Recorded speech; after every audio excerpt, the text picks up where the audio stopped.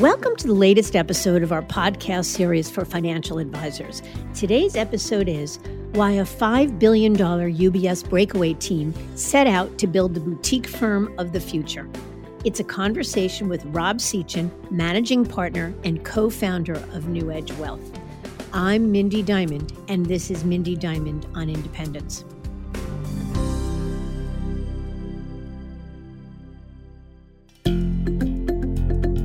This podcast is available on our website, diamond-consultants.com, as well as Apple Podcasts and other major podcast platforms. If you are not already a subscriber and want to be notified of new show releases, please subscribe right on your favorite podcast platform or on the episode page on our website. For Apple Podcast users, I'd be grateful if you'd give the show a review. Your input helps us to make this series better and alerts other advisors like you who may find the content to be relevant. And while you're at it, if you know others who are considering change or simply looking to learn more about the industry landscape, please feel free to share this episode or the series widely. Everything starts with a vision. In the early stages, it might be an idea that forms as a result of an experience, and over time it becomes more tangible. An image that is molded, nurtured, and translated until it becomes something real. It's how many of the greatest business ideas have come to fruition, and very much how it came to pass for Rob Sechan and his partner, Jeff Kobernick. Because while at UBS, Rob and Jeff built an amazing business with nearly $5 billion in assets under advisement. And a team that size certainly has an all-access pass to anything UBS might have available for them to serve their ultra-high net worth clients. But over time, the sense that they were limited in what they could offer in terms of platform, products, and services became more apparent.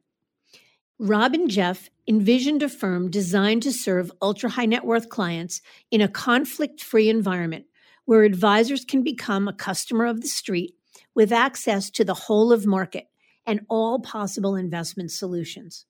A firm with the highest level of safety and stability, one that offers the very best of technology designed by advisors for advisors to help guide their service and advice, plus a community of like-minded individuals, all with a shared vision to build something bigger than themselves within an exciting culture. Yet in their exploration, they just couldn't find an option that checked off all of those boxes. So they set out to build what they felt would bridge the gap in offerings for advisors who serve ultra-high net worth clients. And in December of 2020, RIA firm NewEdge Wealth was launched. It's the culmination of a vision by UBS breakaways Rob and Jeff, plus UBS veterans Walter Granruth and John Strauss Jr. The new company, formed in partnership with EdgeCo Holdings and the backing of renowned private equity firm Parthenon Capital, expands on EdgeCo's growing wealth management industry footprint with their technology-enabled financial solutions and infrastructure for its financial services industry partners. So in this episode, Rob shares his story, starting with how he and Jeff built a mega business at UBS, what changed over time, and how those changes impacted his ability to serve clients, what options they considered prior to launching NewEdge, how they pulled together the stellar team at NewEdge, the specific gaps he sees that NewEdge fills, and why he sees this as the boutique firm of the future, and much more. So let's get to it.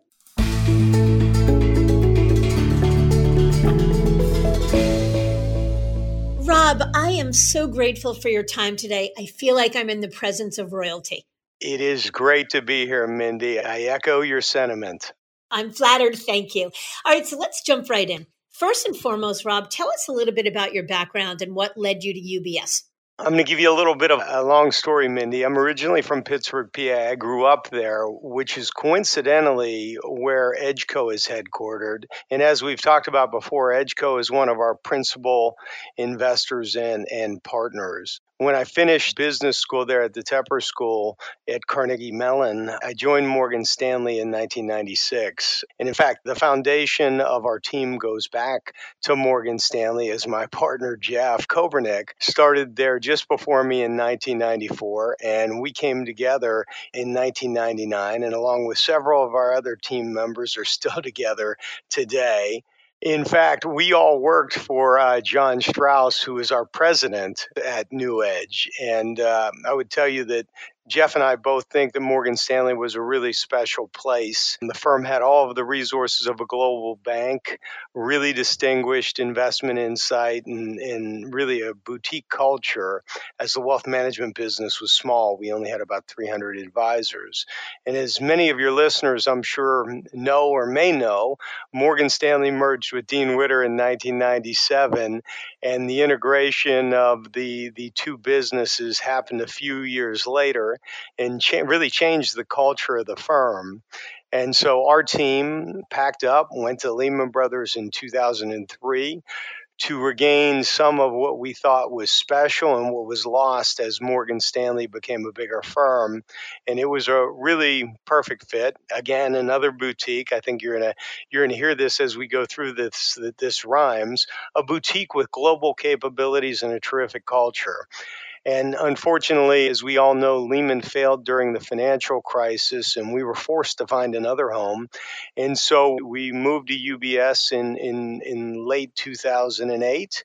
And our friend John Strauss who's our president, was actually running the private wealth business there and convinced us to join him. So that's how we ended up getting to UBS in 2008.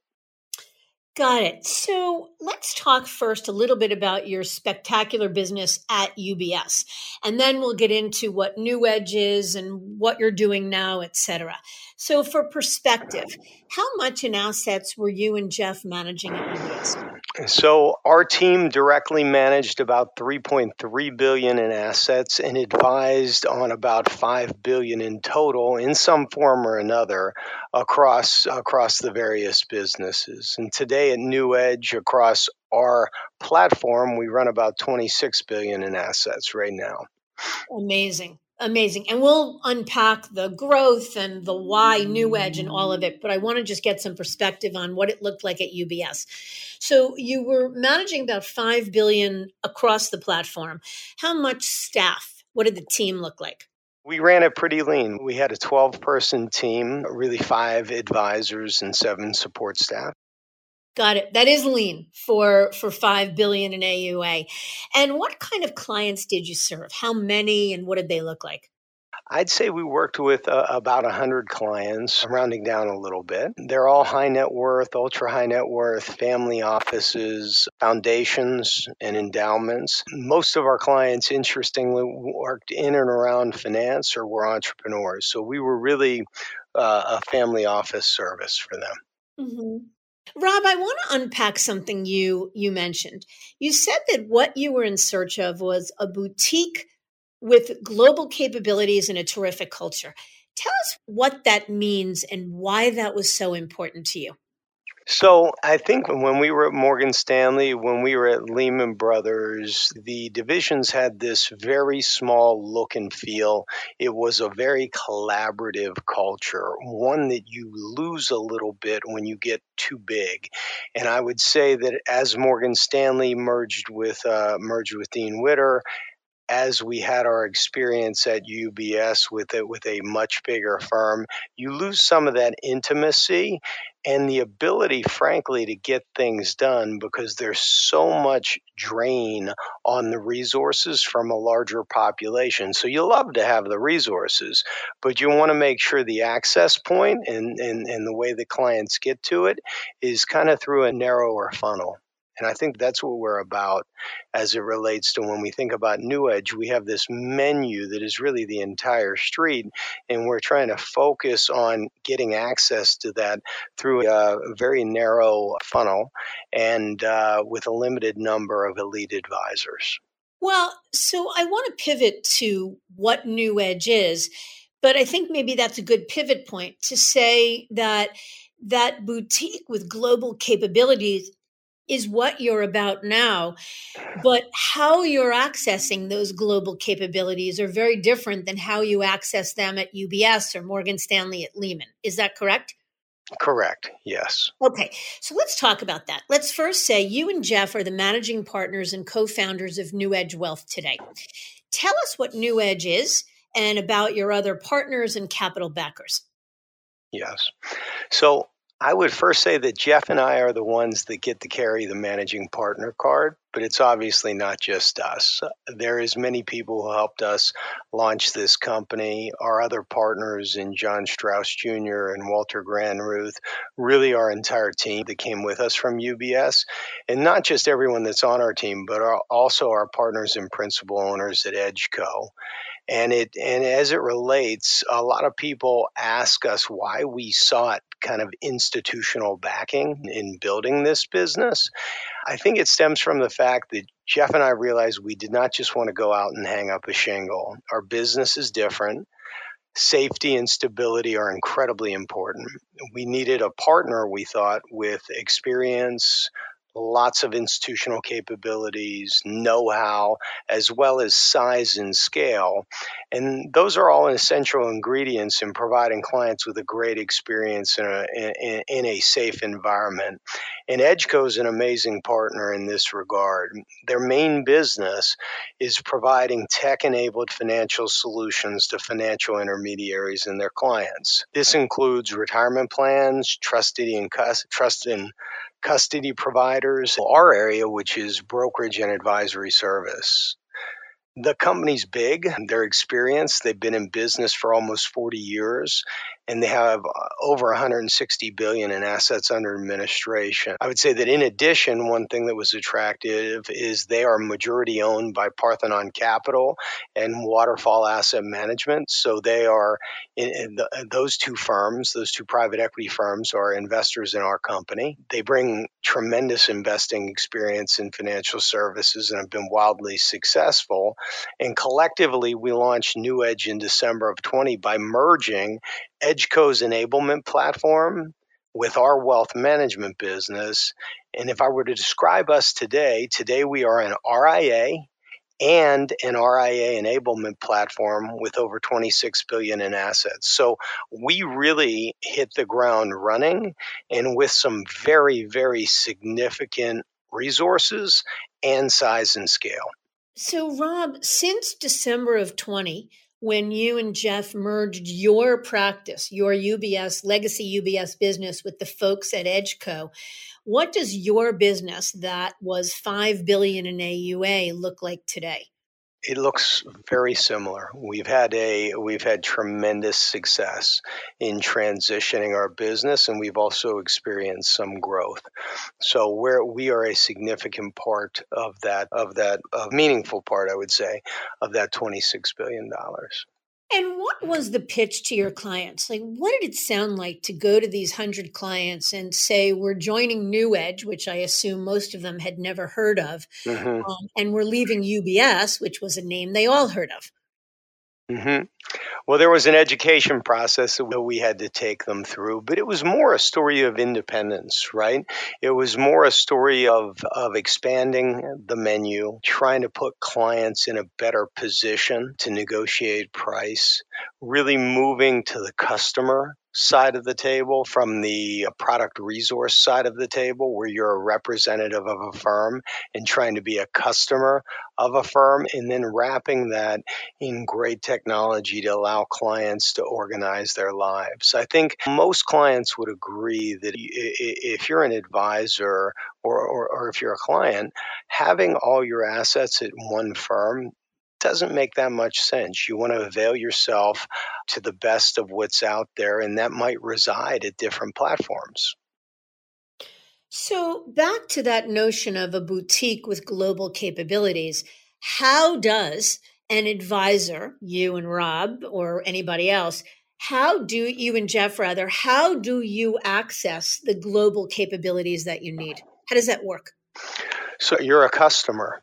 basically. You're a customer of the street. And so it's not just in lending's probably one of the best examples that we can give since we've been with New Edge and operating in this new construct is that you're able to create a two-way marketplace where firms, and we really view firms as utility providers of resources, can to offer your clients rates and structured lending, mortgages, all the different things that we would do on the liability side of a client's balance sheet. And so we've been able to do that really effectively. It works both in assets and liabilities, but I think the story is best told on the liability side by being customers. Hmm. Okay. So I want to come back in a minute to more about New Edge and what it does specifically and how it differentiates from the rest. But for perspective, I think it's important to talk a little bit more about what was going on in the wealth management world that really drove you not only away from the traditional space, but to build or launch a brand new firm. So you had said to me offline that you believe that the wealth management space reached an inflection point where Wall Street firms could no longer keep pace with what ultra high net worth clients wanted. Would love to know what you meant by that. I guess it's as simple as we just don't believe in one-stop shopping. And the rationale is that no one firm has a monopoly on great products, services, or ideas. Our clients come to us to help them with everything that affects their financial future. And to help them, you need to do what we said before, which is expand the menu, better price, rapid and technology that simplifies their lives. The big firms seem to manage the lowest common denominator, and it does not always foster an environment of client first. And because when you have a very large advisor population, you do have to, in some ways, protect the firm, right? And at New Edge, you can be sure that we are sitting on the same side of the table as the client and making sure that we go to the best resource to help them with whatever particular goal they have or whatever particular problem they're trying to solve. So, how would you define the ultra high net worth space? What are we talking about? I have a simple answer to that. It's clients who typically have more wealth than they will consume in a lifetime. Mhm. So most would describe it in the plus $10 million category. Okay. And give us an example. So, specifically, what are the kinds of things that a $10 million plus 20 million, $50 million client wanted but couldn't get access to as a client of UBS?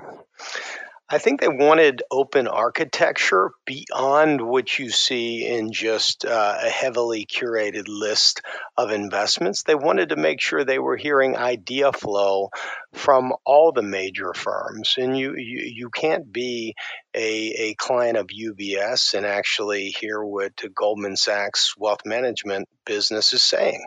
That doesn't exist. And they wanted to make sure that when they were taking out a loan, that they really looked at everything that was available in the marketplace. There's countless examples of when you cast a broader net on how that creates benefits for a client. We've had a lot of opportunity in direct investing as well. And I think at the big firms, they've been very slow to adopt an environment where clients can invest in really interesting family oriented deals and really interesting private investments, maybe some pre IPO investments. And so we've been able to give clients access to a lot of that.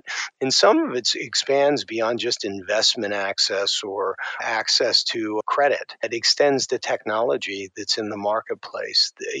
When you look at what's happened and the evolution that's happened over the last 10 years in disruptive technologies, I think what we are able to do is try to harness all that for the benefit of our clients. And when you're smaller, you're able to move and take advantage of what's available in the marketplace.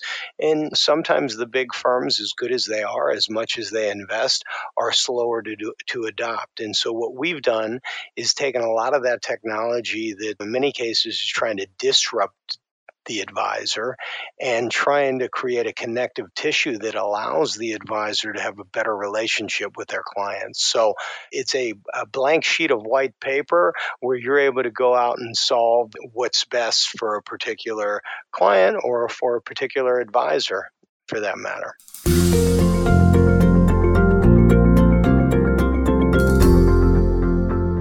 Okay, so 2 questions. Was it that the clients were demanding something more? Like, were the clients aware of the fact that they weren't getting access to the whole of street, that they weren't seeing every direct family-oriented deal, or that there wasn't a private deal that they were missing? Or was it that you became aware of what they were missing and made them aware of it? A little of both, I would say. Listen, many of our clients work with us exclusively, but there are some that don't. And I think organization became challenging for some of those clients. They were seeing investments from some of the boutique providers out there that I think were certainly captivated to them.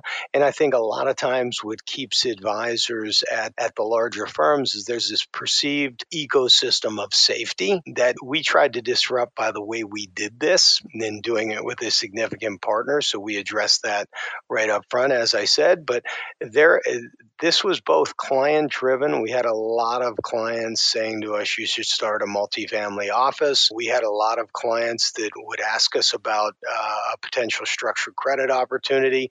And the only option we could really show them in many cases was from our firm. And so that didn't feel like advice to us, right? And I don't think that felt like advice to them either. Okay, so let me ask you another question.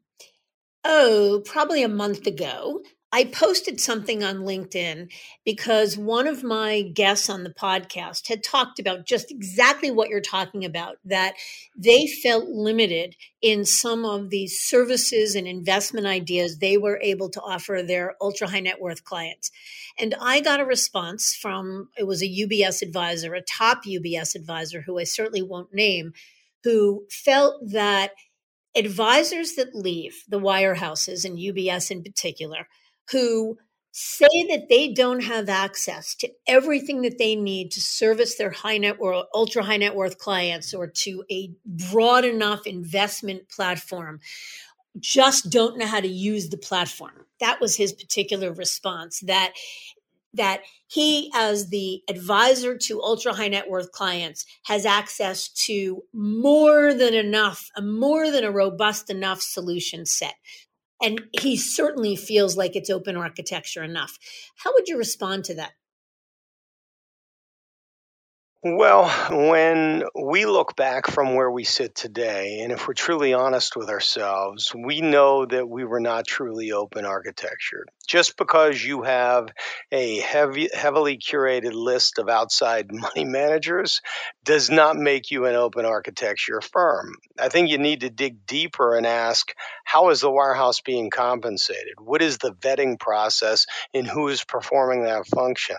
Are the managers curated for ultra high net worth clients, or is it one size fits all? And I think if you really, in sitting from the seat that we sit in today and comparing it to the seat that we sat in only 7 months ago, I can tell you that advisor's ill-informed.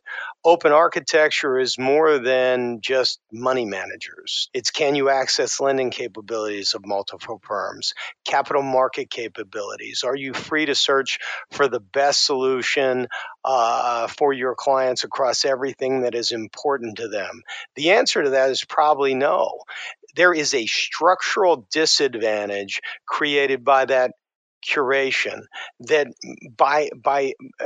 it is a fact that no one firm is the best at everything. So if you're at one firm, by definition, you cannot have the best of everything for your clients. And when I think about playing the role of a fiduciary, the role that I want to play is one where the client knows that we are giving them access to what we believe is the best, and that's backed by substantive diligence and substantive research. That's how I would respond to that advisor. Yep. Well, that's how I responded as well. And look, my goal is not to convince everyone because the truth is independence isn't for everyone. But is it possible that for the majority of wirehouse or traditional advisors that the wirehouse platform is good enough? Like, is it possible to say that these folks are not doing a disservice to their clients, but in fact, they don't have any interest in being independent because they themselves may not have that entrepreneurial DNA or desire. And that what they have access to, which is a pretty heavily robust platform, a curated, robust platform, that it could be more than good enough for most. I hate that saying good enough. Why not strive for excellence? That's kind of how we thought about it. We wanted to be excellent. We didn't just want to be good enough. And a lot of times, I think advisors are successful in spite of the platform. And I certainly have nothing against the platform. We were able to make it work for our clients for a long period of time. But there was no question that over time, as firms got bigger and the regulatory environment changed, the firm moved from an enabler to a risk mitigator. And I don't Mhm. know if all the risk was focused on the client or more on the firm, but getting things done became more challenging. In addition, we weren't always given a wide enough menu to solve client problems. And let me give you an example. We had a concentrated equity position that was very difficult to borrow against. Our prior firm and many other firms made the decision that they did not want to loan against that equity position. Our client was in great need of help. While at New Edge, we solicited a number of alternative lenders, I would say non-bank lenders, that took a look at it, and we ended up placing this with a credit-oriented hedge fund that did make the loan, the goal of which was to help the client. And I'm not saying that the big firms made bad decisions. It was just outside what they were comfortable with, but the client still had the need. So I think one way I think about it, I say to people is sometimes once you've seen something, it's hard to unsee it. So if you're a wirehouse advisor and you're going along and you believe verily, not disingenuously, but verily that you have access to everything you need to solve your client's needs, that it's open architecture enough, no harm, no foul. The people I think that begin to have a problem with that are the ones that go out and explore other options in the independent space and begin to see how limited or what they are limited by in the wirehouse world. Is that a fair way to say what you and Jeff experienced? I think absolutely that is a fair way. Got it. Okay. So I want to ask you what was going on at UBS in 2020 that made you even think about making such a big leap? In other words, even to begin to go out and explore independence, was there a straw that broke the camel's back moment? Not really a moment, but there was no doubt that it was progressively getting tougher for us to get things done for our clients. The idea of advisors going independent has been around for a long time, and today it's pervasive. Everybody's talking about it. And each year, more and more advisors are migrating towards independence. The statistics are undeniable, frankly. And I think why? It's because it works, and it works better than it did 10 years ago. And exploration is almost mandatory if you're going to know the competitive landscape, which we always were on the front end of saying, okay, what else is out there? How can we be better? And it was not just by advisors like us doing it, but clients. We were noticing some clients exploring independence, and even some big firms were being seduced by the topic. So, from my perspective, New Edge was created out of that process, which you talked about, which is that education process, and the fact that when we became educated about independence, the needs of our clients outgrew what really any one firm could provide. And like I said, we wanted to represent customers, our clients, as customers of Wall Street and other service providers. And the goal was to create a unique and differentiated platform that was free from the conflicts that are inherent within some large firms. So one of the things that I would say is, yes, we want to expand the product menu. Yes, we want to deliver a better experience at a better price and embrace technology. But that technology, there's so much evolution in technology, and we're taking advantage of it in a lot of ways, and New Edge is working as expected. Jeff would tell you, whether it be the Halo resources that we use in structured products or the trading that we use for some of our client, the trading tools, they're all purpose built for people and advisors that need this kind of service. So advisors that cover this space. And I think it's not a manage the lowest common denominator platform. It is a platform built by advisors for elite advisors. Yeah. So you had one of the biggest businesses in wealth management. You could have written your own ticket and gone anywhere, yet you chose to bet it all on yourselves. How did you justify what I assume was a massive amount, leaving behind a massive amount of unvested deferred comp, leaving behind the opportunity to have monetized the business for many, many, many tens of millions of dollars, and to go to perhaps a less entrepreneurial opportunity, but certainly one that might have had more certainty and less risk attached? Mm-hmm. Yes, we left a ton behind, but from our perspective, we've always been long-term thinkers. And if we had a blank sheet of paper and said, what would we do? We would have done this. We valued it highly because we looked at going independent as the NPV, net present value, of doing the right thing. So it was less about what we were walking away from and more about where we were going. And we were not interested in a traditional deal. Loans are painful. Taking an income-based loan and creating value for the firm you join and receiving little benefit from it, in the notion that we thought it was not as good for the client, we had no interest. For our clients, more of the same was not the answer.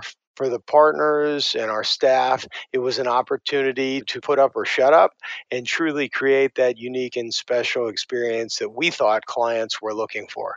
And making that investment using that NPV formula made it easy to walk away from what we were leaving behind. And how many years do you imagine it'll take you to grow beyond what you were leaving behind? The value of a transition package elsewhere, the amount of unvested deferred comp you walk away from, the opportunity cost of other things.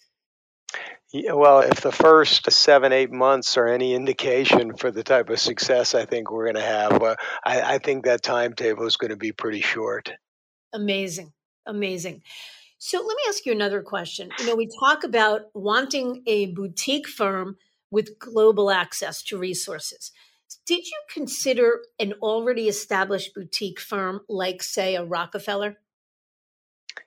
Yes, we did. We talked to both Rockefeller, we talked to First Republic. I think you could arguably loop them into that. Have enormous respect for what they are trying to do, especially from a cultural perspective, because as I outlined at the beginning, that was very important to us. But from our lens, both had their shortcomings. It just felt like they were doing the same thing that we were trying to get away from, and we wanted it to be meaningfully different. That was the only other plausible option, but independence is what we were truly looking for. Got it. Okay. So let's talk all things New Edge. What does New Edge have that other firms don't? I'd say we're a purpose-built platform for this space, no compromises, built for wealthy families and elite advisors. If you join us, you are joining as a partner, and it is invite only. You're not going to see us going down market. We are really laser focused on the elites in this industry. Think about our platform is as a platform built by advisors for advisors and their clients. It's an opportunity for them to own equity in the platform that they use. I would say we're different because we understand advisors, because we are advisors.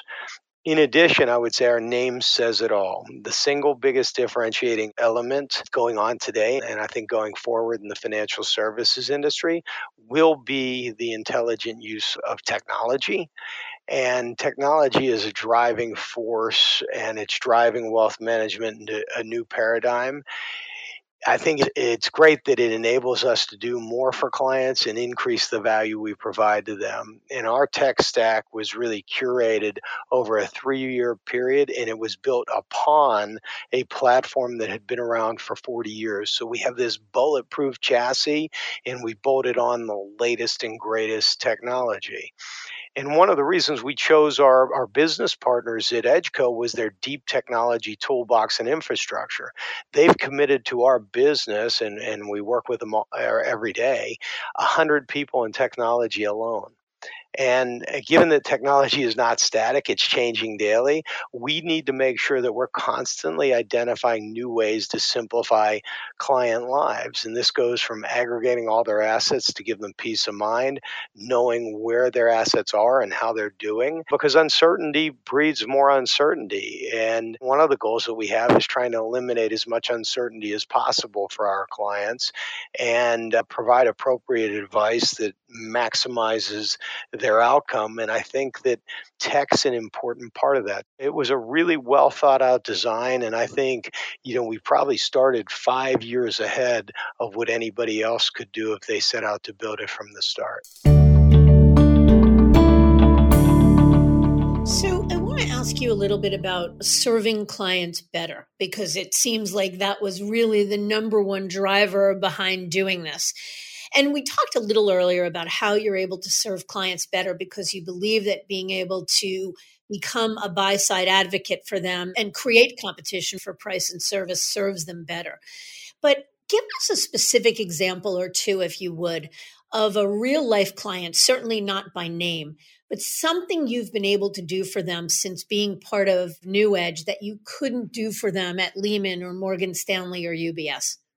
I think the one example that I already gave is a great one. With that structured loan, we couldn't get it done when we were at UBS. When we came to New Edge, we priced it with several other large firms and ended up getting it done with a credit-oriented hedge fund. But there's many examples. In fixed income, we really shop the street now. Same thing. We have technology that helps us with that in Bond Nav and Bond Wave and structured products. We have this competitive auto bidder called Halo, which allows us to go out to the street and shop structured notes in a differentiated way. They're a great partner. In the alternative space, we have a lot of access, and many of the firms are telling us they're not as resourced to be able to go on a warehouse platform, and nor do they want to pay the scrape because they feel like their performance is so good that they don't need to. In fact, we have an opportunity to invest alongside one of the best performing venture funds over the last 7 years that has done some of the most amazing investments that you could have ever heard of. And they just wouldn't consider a warehouse firm because they're only raising $400 million. A warehouse firm, in many cases, would not be interested in a $100 million sleeve, yet a firm like New Edge is highly interested, and this firm's very interested in partnering with us. So we have a lot of unique access there. And then again, in lending, we have placed mortgages, I can't tell you at how many different places, and clients are leaving enormously happy and sometimes saving as much as 75 basis points from where they were quoted by their provider. Amazing. And what's so interesting is how most wirehouse advisors believe the opposite, that managers, funds, resources, and the investment world would only be available or more likely to be available to a wirehouse than it would to a no-name small boutique firm. And you're saying it's the exact opposite in many cases. That's where myth differs from reality, and we were seduced by that story for many years. And what I would encourage people to do is to get their nose out of the tent a little bit and do their own work. Advisors are really very smart, and if they commit the time and energy to understanding the landscape, I think that notion can be easily dispelled. Yeah. The other thing you mentioned to me offline, the ability to do a fixed income swap with Goldman. And obviously, the Goldman name is pretty sexy. So, how did that come about? How did that land with your client? So listen, we were just pricing a swap. We could do swaps at UBS. UBS did a number of swaps with our clients, and some still have swaps there. But I think that the message that I was trying to convey is this is a lot like the prime brokerage business, right? When the star trader leaves the firm and the firm has two choices, they can compete or they can go into the enablement business and be their prime provider. Our view is that firms want to provide solutions to clients, especially because we're a multifamily office. And so far, what we've seen is many firms willing to step up and compete for our business. We did price a fixed income swap with Goldman for one of our clients, but we also priced that swap with a number of other providers. And anytime you can create a two-way market, you can often better outcome. Sometimes not, but often you can better outcome. And I think that's where being independent allows you to reside in that seat of client advocacy, right? Mhm. And tell us a little bit about your growth plans for New Edge. So, who are you looking to recruit, and have you done so successfully beyond you and Jeff? So again, it's elite advisors only. We define elite as top 10% of the industry. Every team that we are talking to is considered a wow team or a halo team. We've onboarded 3 teams this year. One of the teams comes with $1 billion in assets and $8 million in annual revenue. We're very excited about our pipeline. We have 18 teams that we're talking to. Roughly half are deep into the process with us, and it represents 42 billion in assets and 190 million in revenue. Extraordinary. So, how do you incent these advisors to join? I know equity is part of the equation, but one of the things advisors worry about with equity is that it's nothing more than a lottery ticket. So, how can an advisor trust the valuation? I think the one thing that I would say that's a little different is this is not a startup. This was an acquisition backed by 2 prominent private equity firms that are really, really very good at this. And equity is at the core of our transaction. As I said, we want advisors to be our partners. We have one class of equity. I know historically some firms have tried to launch with multiple classes. We have one class of equity. The advisors own what we own, what EdgeCo owns, what our private equity backers own. And our valuation methodology is based on a multiple of earnings, and so are that of our targets. The valuation methodology is logical. It's understandable to those that we're in conversations with. Jeff and I went through the process, and I would just say it's transparent and fair. hmm And how about cash in the deal for these teams? There's a cash component, there's an equity component. Now, what I would tell you is not that we do want to own. There's really 3 approaches to the way we can structure a transaction. One is we buy the team, and when we buy the team, we create a pro forma P&L and then pay a multiple of those earnings. The other 2 ways are just staged ways to join us, where an advisor comes onto our platform at a high payout. They leverage the platform and we can buy them at a later date. And the third is they use our platform and they build their own brand, but they know that they have access to the pennant contending, if not all-star platform in the industry. And so we are really flexible, but our goal is to get some halo teams to join us and own the equity that we own because we really want contributors to our ecosystem. But there's a lot of ways for us to begin a conversation. But I imagine that these Halo teams, like you, have tons of options. They're talking to Rockefeller and First Republic. They could certainly build their own firm. And there are many other high quality RIA firms and service providers that would love to recruit these folks. So help me to understand what's in it for an advisor to join your firm as opposed to building their own firm, brand, legacy, et cetera. I'd say it's to make the bet that we made. If you join us in the first way that was outlined, which is certainly the most entrepreneurial, you're getting the same equity we have. And I prefer to say that they join us in building our firm, our brand, and legacy, the collective us, which includes them. I like to say that we're building the Blackstone of wealth management, where every team's a great team, and you're really trying to change the way the game's played, and they can contribute to our platform by bringing ways that they've done business in the past that has been successful and can make us that much more better. So they own a piece of the rock. I'm going to tell you, they could not build what we have built and bought. We couldn't have either. We came to that conclusion, nor can they achieve the valuation levels that we hope to achieve as a sit-alone RIA. You need a platform to be able to get those valuations that you're reading about in the papers today. And to build a platform, you're 5-6 years behind. You just can't do it. You can build an RIA, but you couldn't build a platform. So, how big do you expect to get? I would say we have significant aspirations. The short-term aspiration, though, is getting 5 to 6 Halo teams.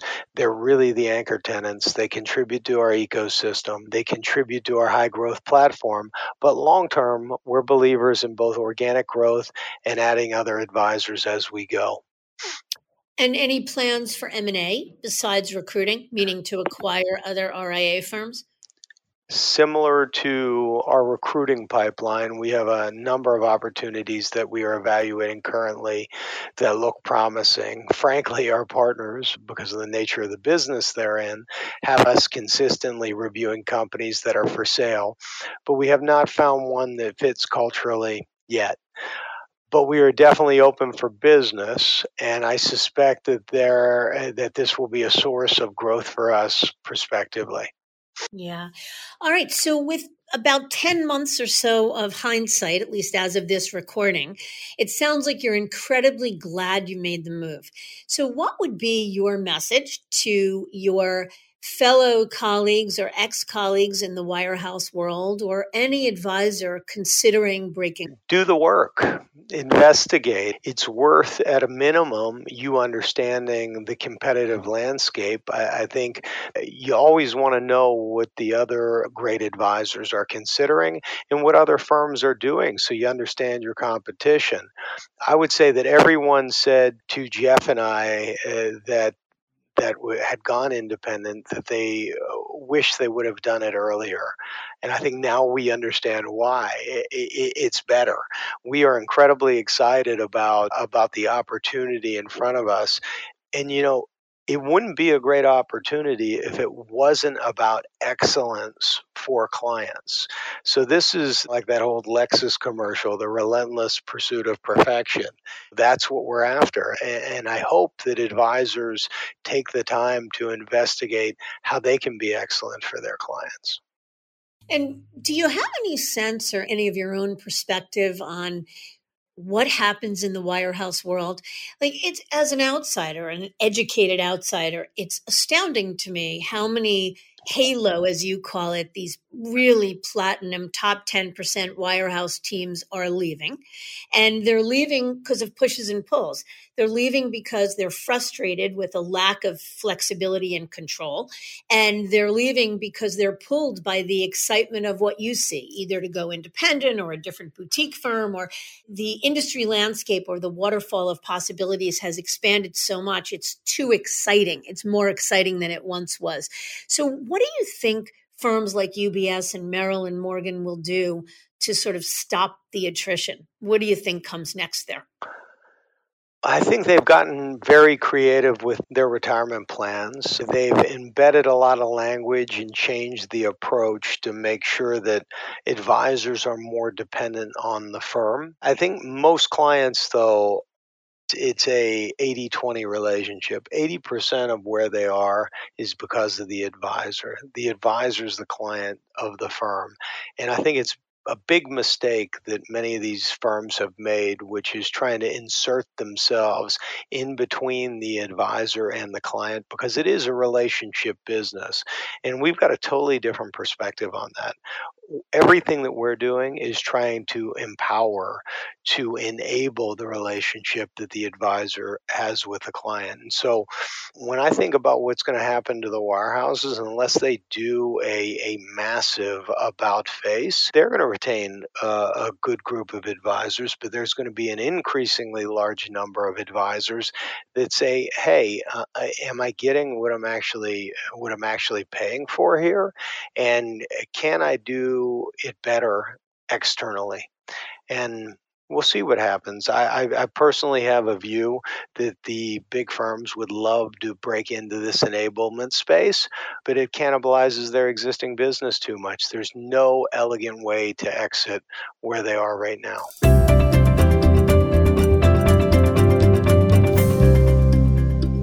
Well, and I think you're right. No one would believe that any of the big firms have not been deep in the lab trying to see if they could figure out a way to do this. But it's pretty clear that if they did, number one, it would likely be a much more limited version of, it wouldn't be full open architecture, because to allow advisors to really shop the street would absolutely cannibalize what they are doing. And so either they offer a much more limited version of independence or they don't do it at all. Curation is forced, right? Because the reason they curate so aggressively is to manage risk that one advisor does something wrong and hurts the brand. We manage risk by having purpose-built compliance for advisors like us and clients like ours.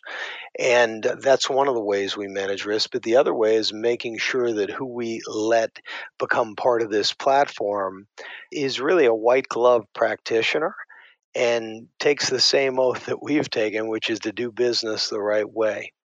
And so we're not just going to have anybody in our platform. We are going to do it differently, and that's going to allow us to stay much more nimble and be much more effective for advisors and the clients they cover. Yeah.